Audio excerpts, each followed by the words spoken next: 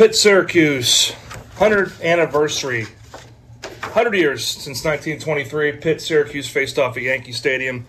The Orange won that matchup 3-0. We'll see how the verdict is rendered today, 100 years later at Yankee Stadium. Pitt and Syracuse kicks off at 3:30. Live on 93.7 The Fan. Pregame at 1:30. Panther preview at 12:30. Bill Hillgrove with the call.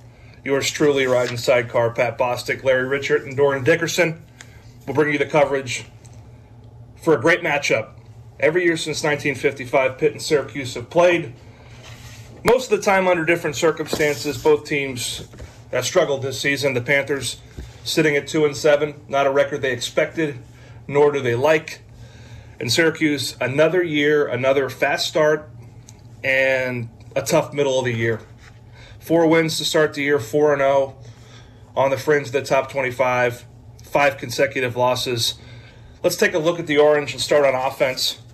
They struggled up front. A lot of injuries. Sounds familiar for Panther fans. If you look at their forward wall, they have had a lot of different combinations, a lot of transfers in that group, some community college, junior college type transfers.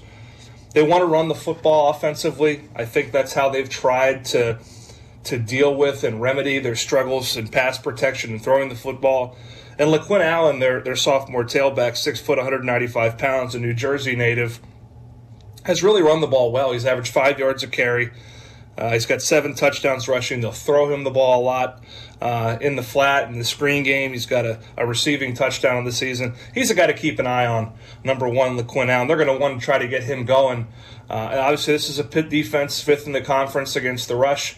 Syracuse, 9th in the conference rushing the football. Something's got to give in that matchup. And the Panthers need to try to make Syracuse one-dimensional because they've really struggled to throw the football consistently.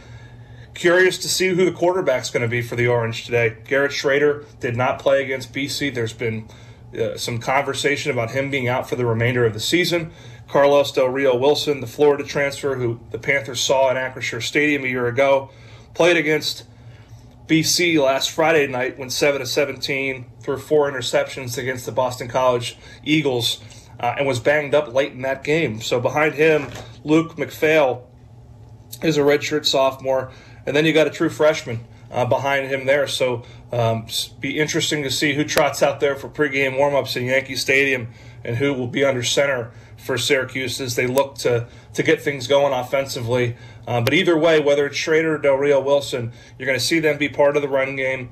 Panthers have to account for them. And if they can get them behind the sticks and off schedule, I'd really like the Panthers to have a chance to wreak some havoc in the backfield and take the ball away today, as this is a Syracuse offense that has really been stuck in neutral, if not almost reverse, now for 5 consecutive weeks. If you flip over defensively, this is where I think Syracuse under Dino Babers has always been consistently difficult to play against. They play a very, almost a hybrid amoeba type of defense. It's a 3-3-5. It's a stacked defense. They've got a rover in the middle, Justin Barron, number 8, who has done a lot. He had 5 tackles, a forced fumble, 2 pass breakups against Boston College. Christian Veyer is going to have to be aware of where number 8 Barron is. He's long at 6'4", 231. This guy's an NFL-type safety look, and he'll play in the box a lot, almost as a linebacker, but also can drop in coverage and play the middle of the field. So very interesting defense, a lot of movement up front, which the Panthers have struggled with, identification and trying to get a beat on what they're doing defensively.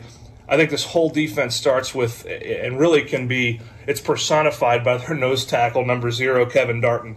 Kevon Darton, 5'11", 271, fire plug. He's going to line up, head up most of the day on Terrence Moore, the Panthers center. And you look at the leverage difference, so you got 6'5", 305 against 5'11", 271.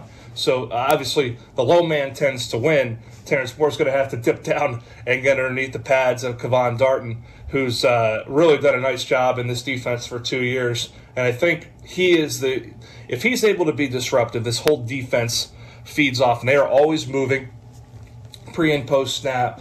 So you've got to be smart in identification of who are the 4 down, because they only have 3 down linemen, but they've got a typical kind of rush end, Leon Lowry at 6'4", 240, who's more of a rush guy that will play more of a DN position.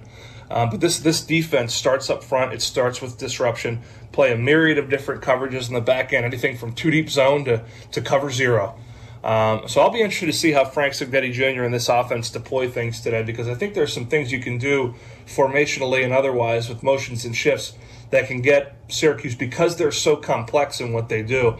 You get them out of position, you got a chance to pop some home run balls. If I had to boil this matchup down, it's going to come down to the team that makes more explosive plays. And what makes me feel good, provided the Panthers don't fumble the ball on the 1-yard line, is the Panthers have made some explosive plays in the passing game the last 4 weeks. And a big part of that has been Bub Means. He really has come on. He really is playing at a high level. Jaden Bellamy, the Notre Dame transfer, is coming back. He's a redshirt freshman, expected to return today.